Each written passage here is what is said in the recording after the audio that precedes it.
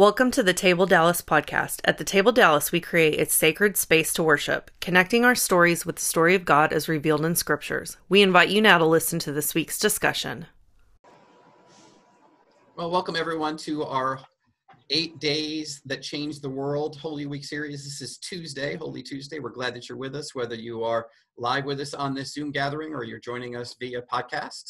We're glad that you are with us. We have begun a journey now through the final week, and we have been working around this image of the Holy Week as a three-legged stool. And in that three-legged stool, there are three upon which it is built: the days of Palm Sunday, Good Friday, and then what we will celebrate this coming Sunday, Resurrection Sunday. Stools are that three-legged stool is upon which our faith rests. And these other days that we're looking at, Monday, Tuesday, Wednesday, Thursday, and Saturday, are like the spindles that run from one leg to another. That's what gives support to those pivotal days. And as we saw last night, if you remove any of those three legs, I would argue that our faith collapses. And so yesterday on Holy Monday, when we gathered together, we saw that Jesus was returning to Jerusalem after the events of Palm Sunday. And he first came along as he was marching with his disciples, walking his way up to Jerusalem from Bethany, where he spent the evening. And remember, we had the temple in the backdrop, and he sees this fig tree on the side of the road, and he does what we called a visual or an enacted parable, and he curses that fig tree. And then once he goes into the city, he makes his way to the temple. And we went through the story of what we often call the cleansing of the temple. Today is Holy Tuesday. Differing events today. He also went back that evening to Bethany. He spends his nights in Bethany. And today on Holy Tuesday, he picks up where he left off yesterday by picking up that cursed fig tree in Matthew 21 and Mark 11, where we were last night. And he finishes out the lesson on that. And then he goes on back to the temple to teach, where he encounters some tough questions in the temple. And then just before evening, as the sun was setting, he gets with his disciples on the Mount of Olivet, and he engages in what we now commonly call the Olivet Discourse, which is the predictions again, third time, predictions of his upcoming death. So unfortunately, there's not enough time for us to go through all of those. And so tonight, we're going to focus our attention on Mark's account of what happens during these tough questions in the temple. But before we begin, and I failed to do this last evening, so I want to begin with a word of prayer. Is that okay if we do that? All right, I'll go ahead and lead us. Father, thank you for this time as we journey with you toward the cross, as we make our way through these 8 days that changed the world. Open our eyes to the messages that you have for us as we engage together the scriptures that account the stories of these last days. May we be aware of the Holy Spirit's presence among us, for we make our prayer in the name of Christ. Amen. I was thinking today, as I was reviewing the topic material for tonight, that this pandemic that we're involved in is forcing us to ask some very tough questions. Questions like, how do we develop new drugs quickly and yet do it in a way that's safe? Questions like, how do we allocate resources that are scarce? How do we get them to the places they need to be? And maybe, like, how prepared are we to continue to give up some of our personal freedoms? Those, among other questions, came to mind today. And I remembered that a few years ago, I read an article that was entitled 50 Tough Questions You Never Ask Yourself, but Should. And I don't remember all of them, but I jotted down a couple. I remember one of the questions was how I define success. Remember, these are questions we're asking of ourselves, difficult questions sometimes. How will I define success? Am I living my passion? What do I most often choose to ignore? Do I feel good about the way I treat the most important people in my life? Do I feel like I express enough gratitude and appreciation for what I have and the people that I have? And Are there any relationships that I want to improve or repair? These are things that I work on in my journaling time that are based that article from a few years back. And for many of us, and I would suggest you probably are part of it, these are tough questions. And Jesus encountered and employed some tough questions tonight in our text. And so if you have your Bible, we're going to turn back to, we're in the Gospel of Mark. And so we're going to be in the Gospel of Mark, chapter 11, and we're going to work our way through 11 and a good portion of 12, and then down in a way through together. And while you're turning there in either your print Bible or your electronic, I think there's a reason why Jesus employed these tough questions, because in the one sense, I think he is definitely confronting those people who are misusing their power. We saw that last evening when in the cursing of the fig tree and what that was illustrating, the misuse power of the religious leaders. I think sometimes he uses these tough questions to get people to think in a new way about something that they thought they knew well.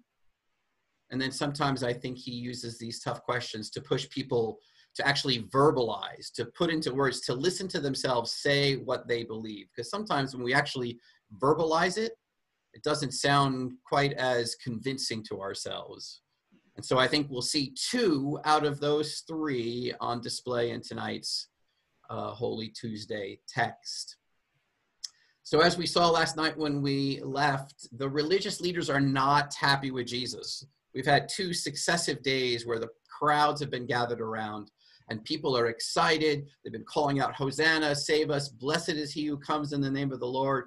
He's come in. He's turned over the table to the cheers of people, remembering this idea that it had become a house of revolutionaries, a den of thieves. And the people were on his side. But the religious authorities, for their part, they're not going to take these events of Holy Week sitting down. So they're continually working on ways in which they can figure out a way to arrest him, but they lack the opportunity because Jesus is just so popular. I mean, he's just so popular at this moment. So they find themselves in this conundrum. They want him gone, but if they attempt to arrest him, it's pretty clear to them that there's going to be a riot. And so these religious leaders resort to a much subtler tactic, at least they think it's subtler, and they try to trap Jesus into incriminating himself by answering a series of their own tough questions. And that's what I want us to look at tonight. And there's a series of, I want to say 4 traps, and I think we can get through them if we move right along, that he sets, that these religious leaders are setting for Jesus. And I want us to first listen as I read to see if you can listen for the trap question. And then we're going to pay attention to then how Jesus deals with that. And Brenda, for the sake of the podcast, after listening to a couple of them, I'm going to go ahead and read tonight because it's not coming through quite as clearly as I'd like it to. And so for the benefit of those on podcast, I'm going to go ahead and read. And so we're going to start first of all, in Mark chapter 11, just a little bit ahead of where we left off last evening. Mark chapter 11, and listen as I begin in verse 27, and I'll read through 33. And again, you're listening for the trap question, all right? Jesus and his disciples entered Jerusalem again. And as Jesus was walking around the temple, the chief priests, legal experts, and elders came to him. They asked, "What kind of authority do you have for doing these things? Who gave you this authority to do them?" Jesus said in verse 29, "I have a question for you. Give me an answer, then I'll tell you what kind of authority I have to do these things." Here's the question, verse 30. "Was John's baptism of heavenly or of human origins? Answer me." They argued among themselves. If we say it's of the heavenly origin, he'll say, "Then why didn't you believe him?" But if we can't say it's of earthly origin, that would be a problem too. They said this because they were afraid of the crowd, because they all thought John was a prophet. So they answered Jesus, "We don't know." Jesus replied, "Neither will I tell you what kind of authority I have to do these things."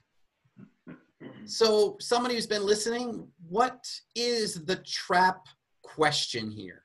What is the trap question?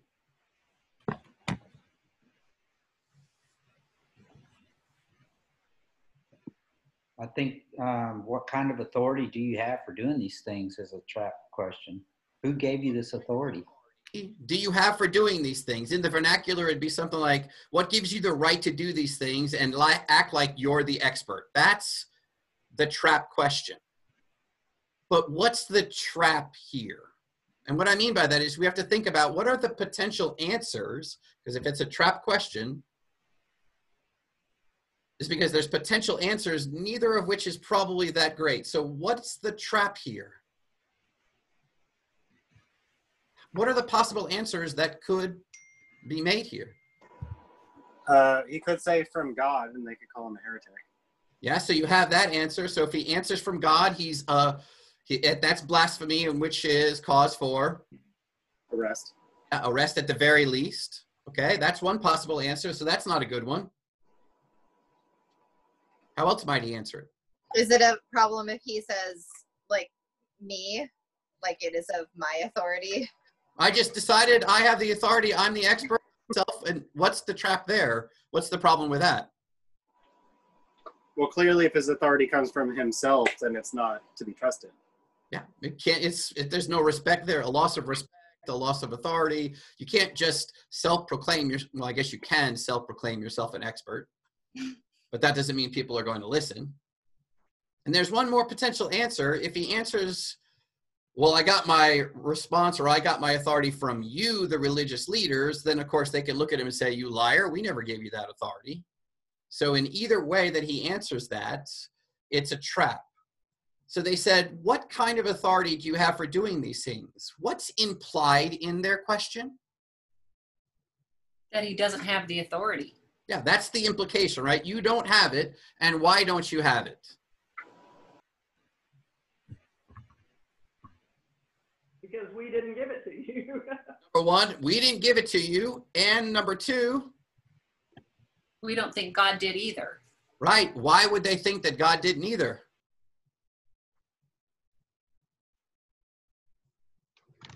I think God gave them the authority. I'm sorry, say again? They think God gave them the authority. And since they didn't recognize him, nothing good could come out of Nazareth, right? There's no way that this kind of a person, unlearned person from that area can do it. So in the back, just a little bit of background here. The way it's described is it's chief priests, legal experts, and the elders. That's a reference to the Sanhedrin. And just a reminder, the Sanhedrin was led by the high priest and had 71 members. They based that on Moses, what Moses had established back in the Sinai. So within that Sanhedrin, there were the Sadducees, and that was a group that included current priests and past high priests, and sometimes called the chief priests as they were here, and the Jewish aristocracy. These are wealthy, elderly men who had gained respect in the community, and that group had authority over the temple. And then there's a second group within the Sanhedrin known as the Pharisees. We're familiar with them. They were the keepers of the law, the rabbis, the lawyers, and they had authority over the law in terms of its teaching and interpretation. And much like our own civil government, they're constantly at battle with one another. They were oftentimes opposed to each other. And then together they kind of functioned as the Supreme Court for the Jews. So knowing that backdrop, that there are two different groups, the Sadducees, the Pharisees, it included high priests and current priests and the Jewish aristocracy and the teachers of the law.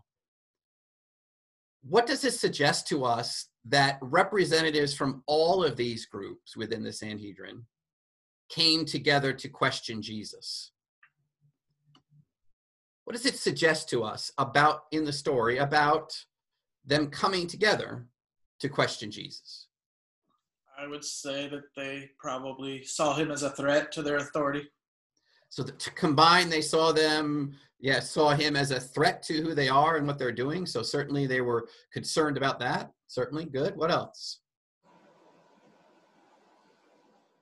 I was just thinking along those lines to kind of have have a backing. Like if I'm going up against somebody that I think has authority or power of some kind, like I don't want it to be just little old me like coming out onto the battlefield. That's right. And especially if I'm going to come questioning someone, like what kind of right do you have to be doing what you're doing?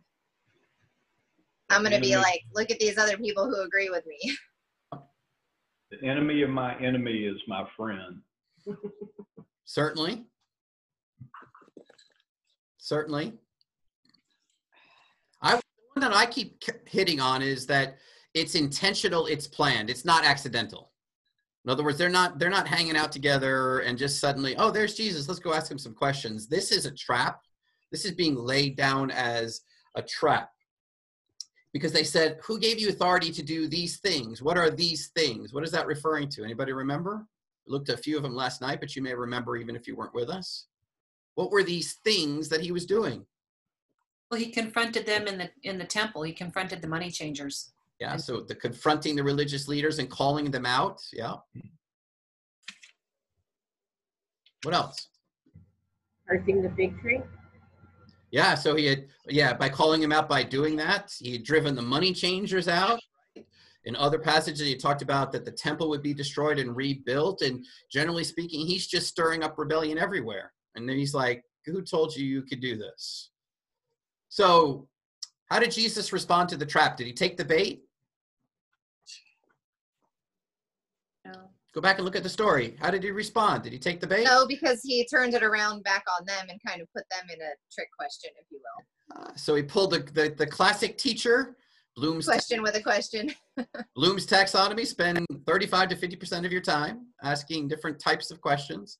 So he turns around, doesn't take the bait, he turns around and asks questions now for his own purposes. Remember, sometimes to confront those who misuse power, sometimes to cause people to think in a new way about something they think they know, and to push people to verbalize what they believe. But here's the question. Jesus, in asking that question, doesn't he lay a trap of his own? And if so, how? So he said, they kind of, when they were talking amongst themselves, they kind of laid it out. They said, well, we can't say from heaven because we don't want to believe in John. But if John's baptism came from heaven, then we have to believe in John. But if John's baptism came from man, that's also problematic. Certainly. And it's problematic specifically because the people revere John the Baptist, right? So right. Said that this baptism, all of these things that have been happening that John the Baptist brought about, if they say, oh, that's not of God, they're facing a revolt there too. So he's turned their trap, if you will, back around on them, where there's really not a great answer to that question. So they ultimately answer his question how? Yeah. IDK. But then it gives a reason why they refuse to answer. Notice there's a reason why they refuse to answer. They didn't know is the answer they gave, which is basically saying, yeah, we really did know, but there's a reason why they're not. They were afraid of the people. Yeah, they're afraid of the people. There's this idea, there's always a riot just about ready to break out. So that helps us, again, cinematically look at what's happening here, where there's people everywhere, all around. It's just, there's this bubbling of excitement, of tension, of all of this, and it's just like one little spark could send the whole thing up. And so they're definitely walking on pins and needles. And so trap one, whose authority is a bust. And then after that, Jesus throws in a parable to illustrate their hatred, which we won't have time to look at, but he makes it very pointed that he's talking about them. But let's keep going. That's not the only trap they lay for him. Let's take a look at the next Holy Tuesday trap, if you will. It's in Mark chapter 12 now. And that's after the parable of the tenant farmers, which he gave to illustrate the point that he had just made. And now we're in Mark chapter 12, and so we get a look at the next trap. And listen again now for the trap question. Verse 13 of 12. They sent some of the Pharisees and supporters of Herod, sometimes called the Herodians, to trap him in his words. They've actually spelled it out now. They came to him and said, "Teacher, we know that you're genuine and you don't worry about what people think. You don't show favoritism, but you teach God's way as it really is. Does the law allow people to pay taxes to Caesar or not? Should we pay taxes or not?" Verse 15, since Jesus recognized their deceit, he said to them, "Why are you testing me? Bring a coin, show it to me." And they brought him one. He said to them, "Whose image and inscription is this?" "Caesar's," they replied. And Jesus said to them, "Give to Caesar what belongs to Caesar, and to God what belongs to God." And his reply left them overcome with wonder.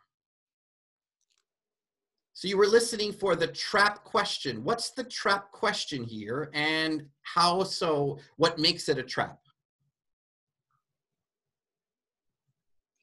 Well, they may have considered paying taxes to the Roman Empire as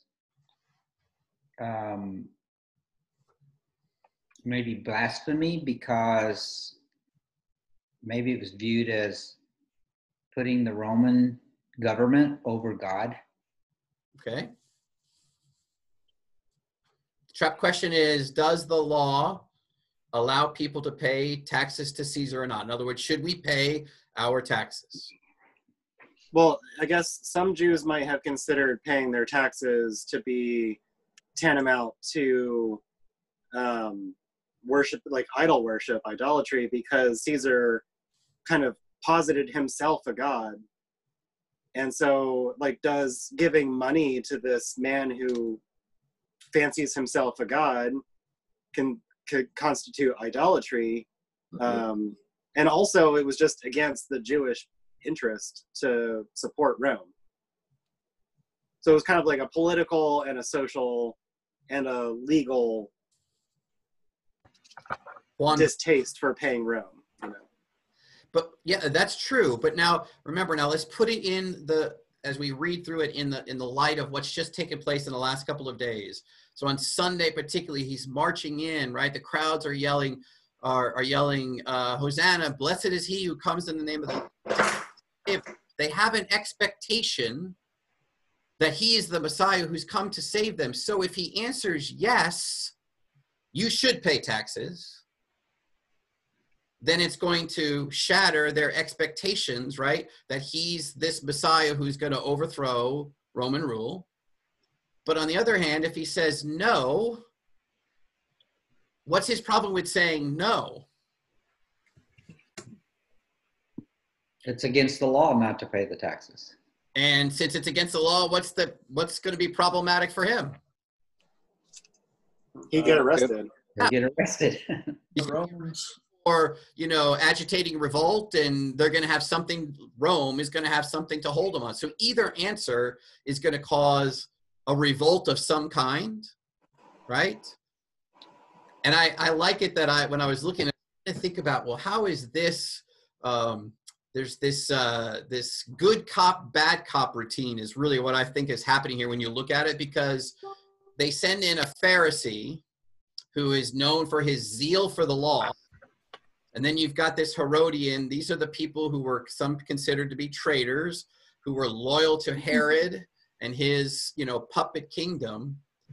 So they send in this good cop, bad cop routine.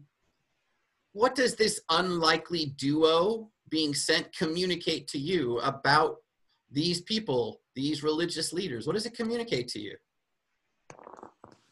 That they're willing to unite against Jesus. Certainly, they're willing to unite against Jesus. They're crafty. Certainly crafty. I would say it's almost representative of desperation. Like they're making friends with their closest enemies just to get rid of this guy. Yeah, they could not have been any further from each other. The Pharisees and the Herodians were about on as opposite a spectrum politically and religiously as you could be, and yet here they are playing the good cop, bad cop routine. And they put in front of them, the trap here is, it's an either or trap. Do you see this?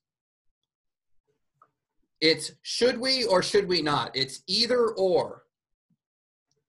So how does Jesus respond to their either or dilemma? He asks them to bring him a picture, an actual coin. He's going to do a little illustration.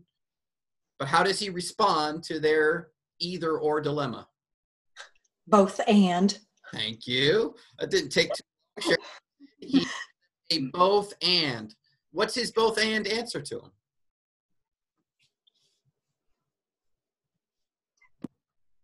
Pay taxes and give honor to God. You're honoring God by following the law. Okay. Others?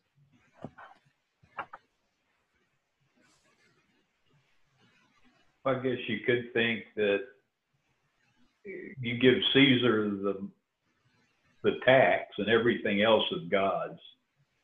And that is too, but in a sense, it's much bigger than just the tax. Yeah, certainly. So denarii has Caesar's image on it, his inscription on it. Jesus holds it up and says, in essence, as long as Caesar is in power, it's appropriate to pay taxes to him. And then he says, but we're also to give God the things that are God's, i.e. God's apostrophe S, meaning that since we're made in God's image, we owe everything that we are and have to him. So we are to give him all of that. It's the both and here. So trap number 2, whose allegiance is also a bust. He says, pay your taxes and worship God. And I love the way they responded. He left them, his reply left them overcome with wonder. Like, how did he wiggle his way out of that? Because, you know, either or traps are the hardest one. You understand that? It's like, when did you stop beating your husband or your wife? There's no possible answer. It's a trap. Answer the either or. And so he builds beautifully this both and. So that's the second trap. They're not done yet. They're not giving up yet. They think, well, he's smart, but we're smarter. So let's move on to trap number 3. So having failed twice, once with the chief priests, the legal experts, and elders, then the second time we just saw with Pharisees and Herodians, people on opposite teams, they send in, I'm going to call it the substitutes. It's like, okay, we're going to get the scabs to come on in. We're going to send in the Sadducees. Do you envy these guys? Y'all envy these guys? No, not me. I mean, they've been, 2 other people have gone in, and they're pretty smart people. At least they thought they were, and they've been pretty well mowed down. And it's almost like in a baseball thing. It's like, okay, the team is in the zone, and they've hit every pitcher in front of them. And the coach comes on, says, yes, Mike, you can do it. Get out there. You can strike them all out in 9 pitches, and you'll retire the side. Yeah, we'll see. So let's look at Mark 12. We're going to pick up in verse 28 now. Excuse me, did I do that right? Let's see. No, 18. 18, sorry. I don't know why I typed it in wrong. I apologize. Verse 18, Sadducees, and he puts this parenthetical in us to make sure we remember, they deny that there is a resurrection or any kind of an afterlife, came to Jesus and asked, Teacher, Moses wrote for us that if a man's brother dies, leaving a widow but no children, the brother must marry, and the widow must marry the widow and raise up children for his brother. Kinsman Redeemer, the book of Ruth. You remember these stories, right? So now they concoct this story, beginning of verse 20. Now there were 7 brothers. For 7 brides? No. 7 brothers for 1 bride. The first one married a woman. When he died, he left no children. The second married her and died without leaving any children. The third did the same. None of the 7 left any children. Finally, the woman died. At the resurrection, when they all rise up, whose wife will he be? All 7 were married to her. Verse 24, Jesus said to them, isn't this the reason that you are wrong? Because you don't know either the scriptures or God's power? When people rise from the dead, they won't marry, nor will they be given in marriage. Instead, they will be like God's angels. And as for the resurrection from the dead, haven't you read in the scroll from Moses in the passage about the burning bush, how God said to Moses, I am the God of Abraham, the God of Isaac, and the God of Jacob. He isn't the God of the dead, but of the living. You are seriously mistaken. So you were listening. What's the trap question here? And why is it a trap? Well, first, they concoct this wild scenario of 7 brothers and each of them acting as the kinsman, and then all of them dying with no children. So that is so far out in left field. It's unreal. And the trap question seems to be, okay, so after the resurrection, which they didn't even believe in, whose wife is she going to be? Yeah. So at the resurrection, something they did not even believe in, the question is, whose wife will she be? So, well, hold it. This is the Sadducees, right? This is the Sadducees who don't even believe it. Oh, I thought the Sadducees believed in the resurrection and the Pharisees did not. No, the good No, way. that's why they were sad, you see. They're sad, you see, because they don't believe there's an afterlife.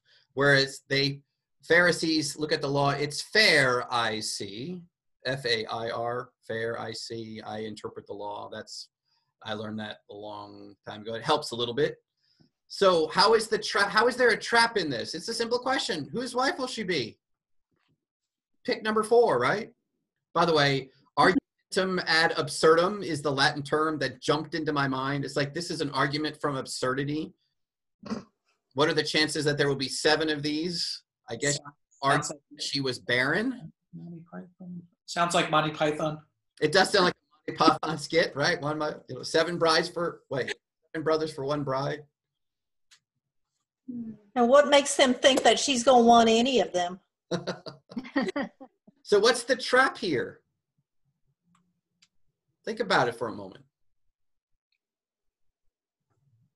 You got to think a little bit about where they started out. They posed the question. They framed it. Well, they called him teacher to begin with, which sets up the whole draft. Right? So they said teacher, and then they invoked another key name that I think plays into it. What did they do? Moses.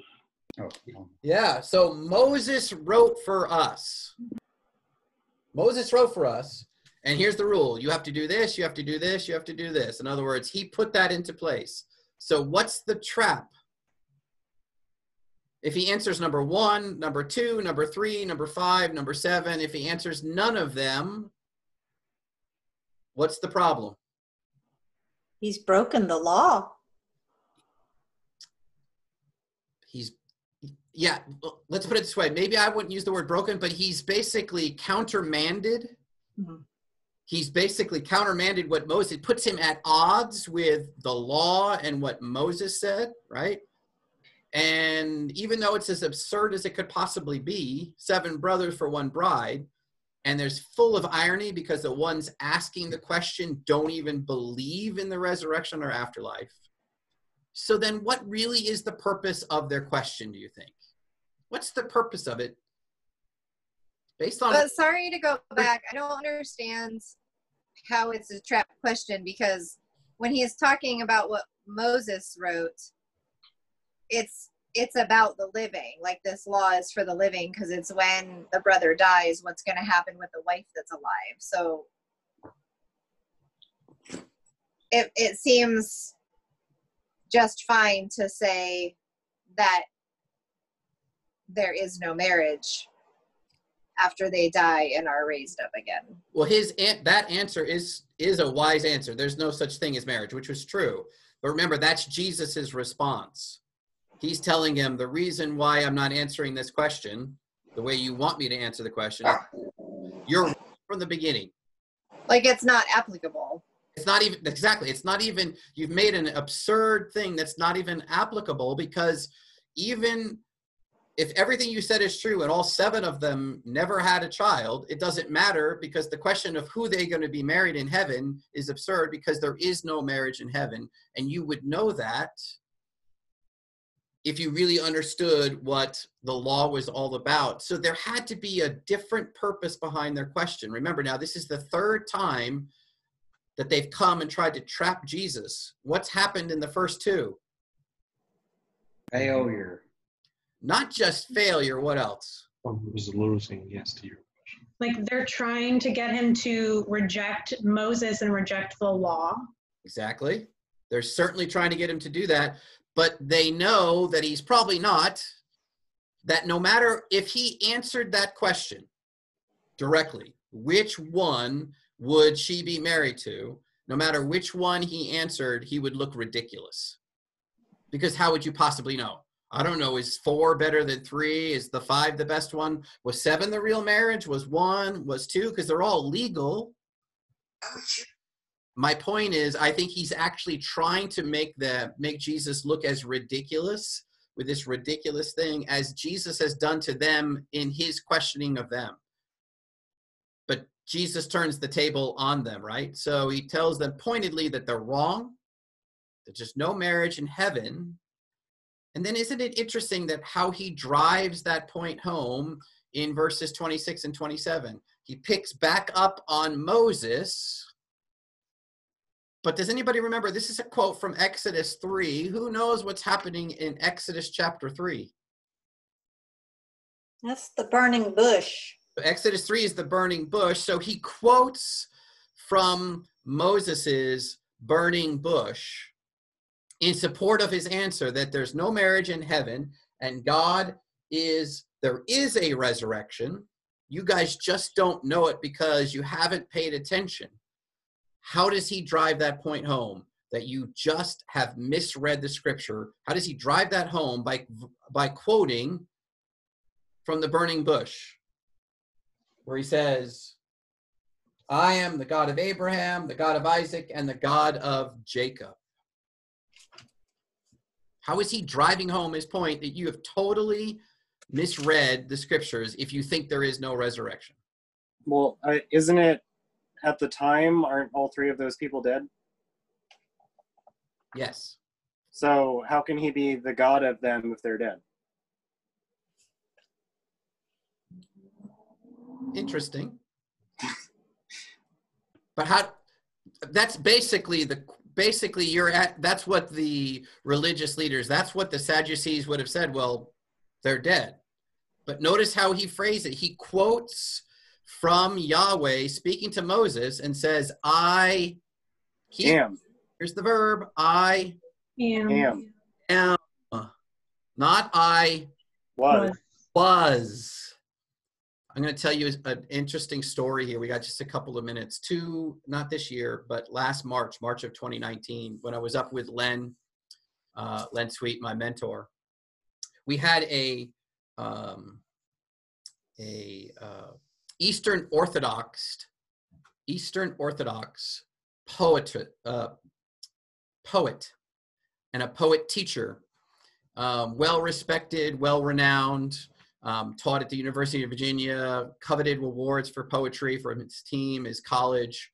And after a couple of days of listening to him talk, and if you don't know a lot about the Eastern Orthodox tradition, it has a lot of veneration of the saints. It has similar characteristics to Roman Catholicism in the veneration of different saints and saintly days. But one of the things he kept doing is he would refer to all of the biblical characters and all of these saints and all of his people who had passed on in the present tense. Not, he was just this amazing person. He was, or she was, it was, she is, he is. And after a little while, a couple of us caught up on it. And during one of the breaks, I said, that must be a conscious thing to you. And he said, what? I said, referring to people who have passed on in the present tense. And he looked at me totally baffled. Took a little drink from some brown water. and looked at me again, and he said, you know what? I never really even thought about it until you just said that. But in our tradition, we honestly do believe in the resurrection of the dead. So why would you not refer to them as being alive, just in a different way? And we all went, you might be right. And this is an example of that, where Jesus quotes back to them, I am, present tense. They are still personhood. They're just in a different realm now. So that's a trap number 3, whose wife? And I would argue that's an epic fail, but they got one more. They think they've got one more ace up their sleeve. And so we're going to take a look at this in our final trap of the evening. And it's Mark chapter 12. And we're going to keep going in verse 28. Again, we're listening for the trap question. One of the legal experts heard their dispute. I'm assuming he's talking about the dispute between the Sadducees and Jesus. And he saw how well Jesus answered them. Maybe he's been listening to all of them. He came over and asked him, which commandment is the most important of all? Jesus replied, the most important one is, Israel, listen. Our God is one Lord, and you must love the Lord your God with all your heart, with all your being, and with all your mind, and with all your strength. And the second is this, you will love your neighbor as yourself. No other commandment is greater than these. The legal expert said to him, well said, teacher, you have truthfully said that God is one and there's no other beside him. And to love God with all of the heart, a full understanding, and all of one's strength, and to love one's neighbor as oneself is much more important than all kinds of entirely burned offerings and sacrifices. When Jesus saw that he had answered with wisdom, he said to them, you aren't far from God's kingdom. And after that, no one dared to ask him any more questions. So what's the trap question here?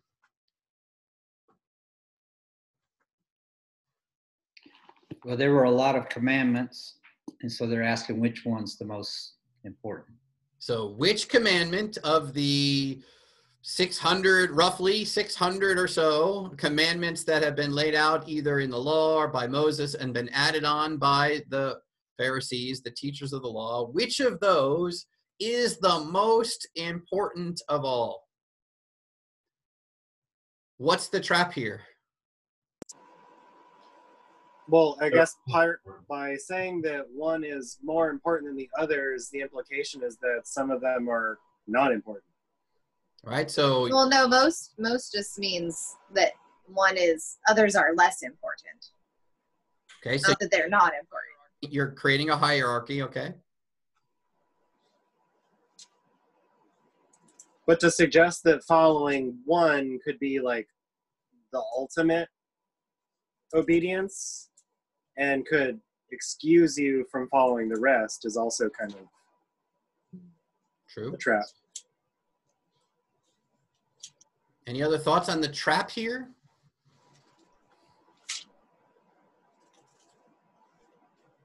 Think through it. What's the trap here?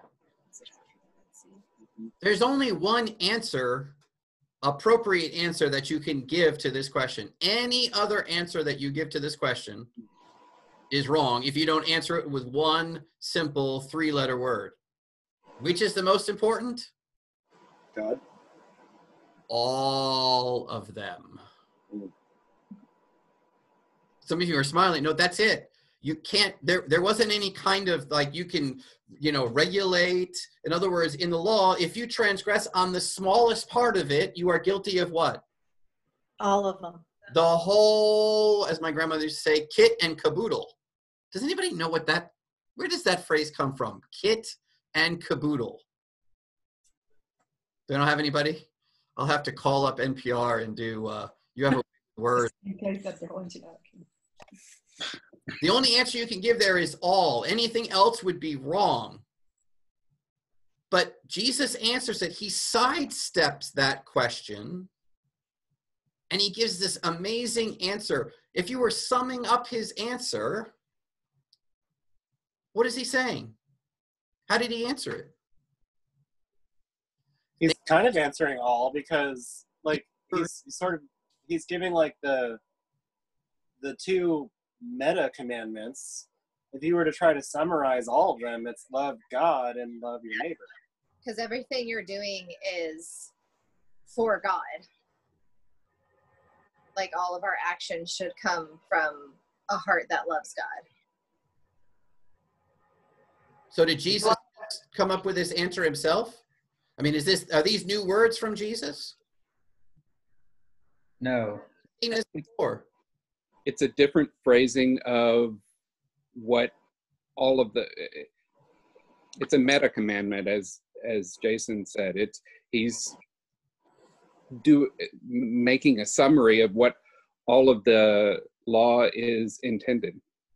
Exactly. And we studied it a couple of months ago. He quotes back to them their own summation of the law that they would quote over and over, and they would recite over and many times every day, called the Shema. Hear, O Israel, pay attention, love God with your every. Remember, we studied that a few months ago, I guess it is now.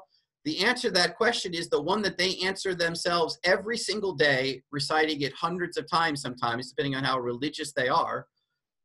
And Jesus, when he replies that way, the legal expert goes, I mean, you got the final Jeopardy question.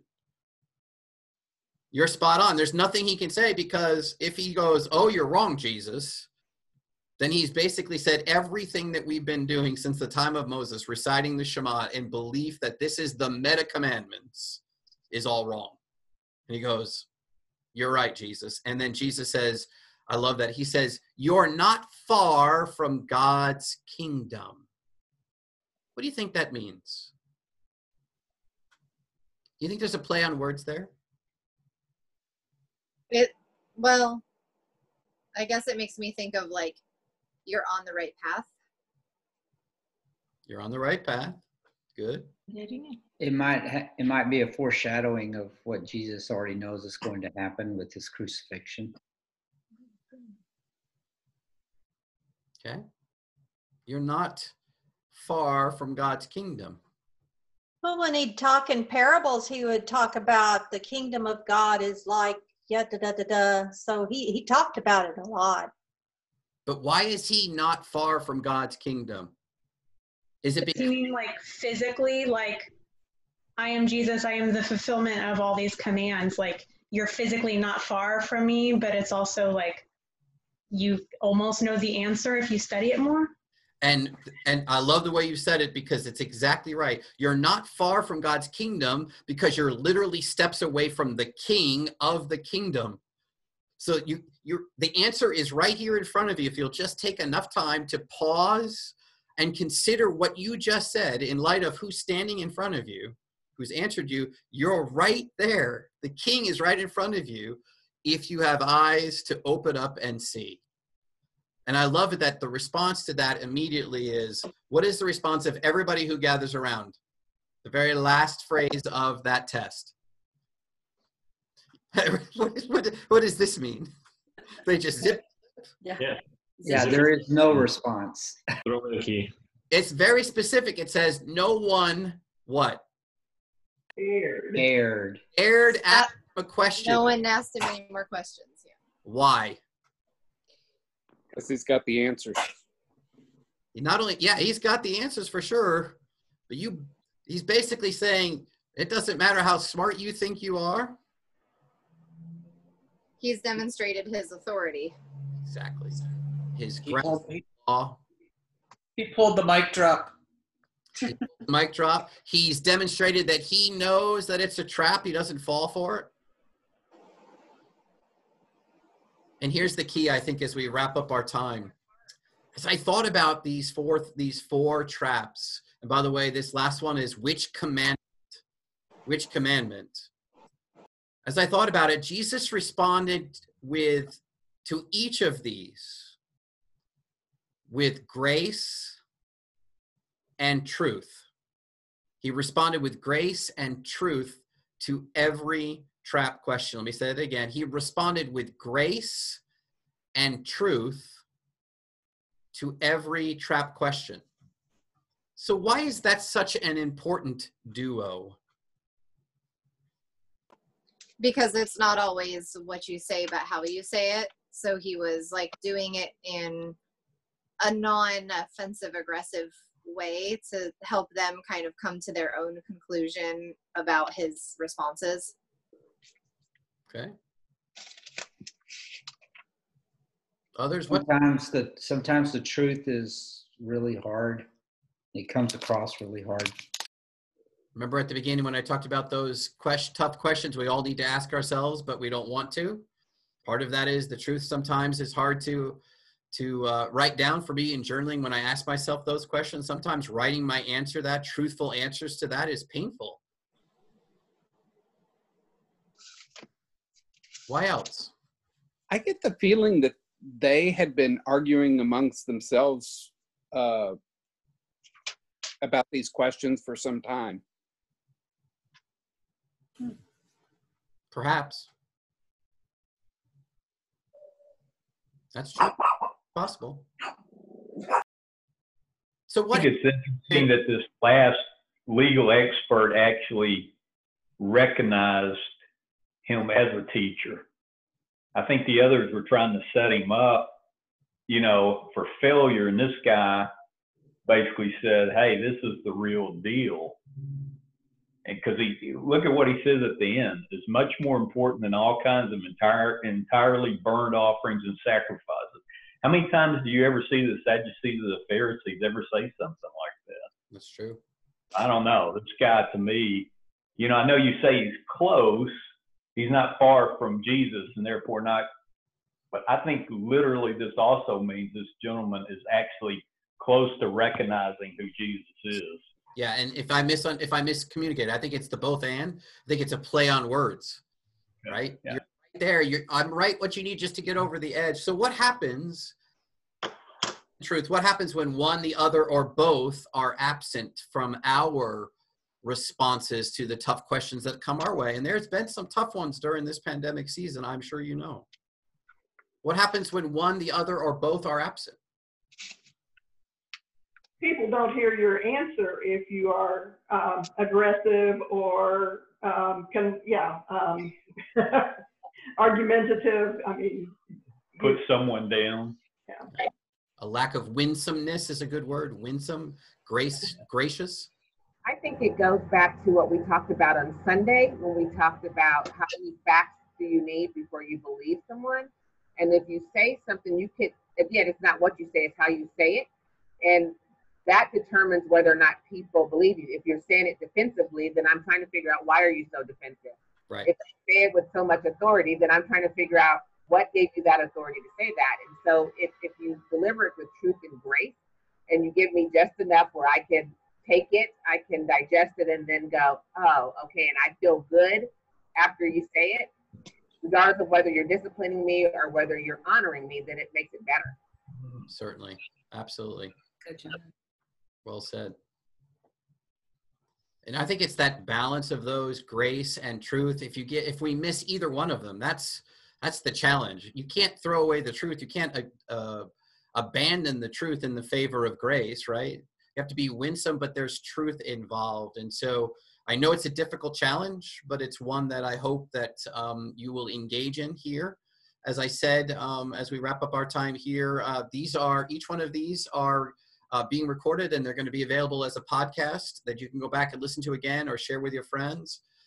Also know that as soon as we're off here, if you'd like to go back to Church Flair, you can go on under the Sermons tab, and there's a devotional that follows this that you can use tonight or tomorrow morning. And David's telling me about the kit and caboodle means the entire amount of things or entire group of people being discussed. Oh, soldier's kit, that makes sense. And the caboodle is, what is that? A large amount of ill-gotten money? Oh, okay.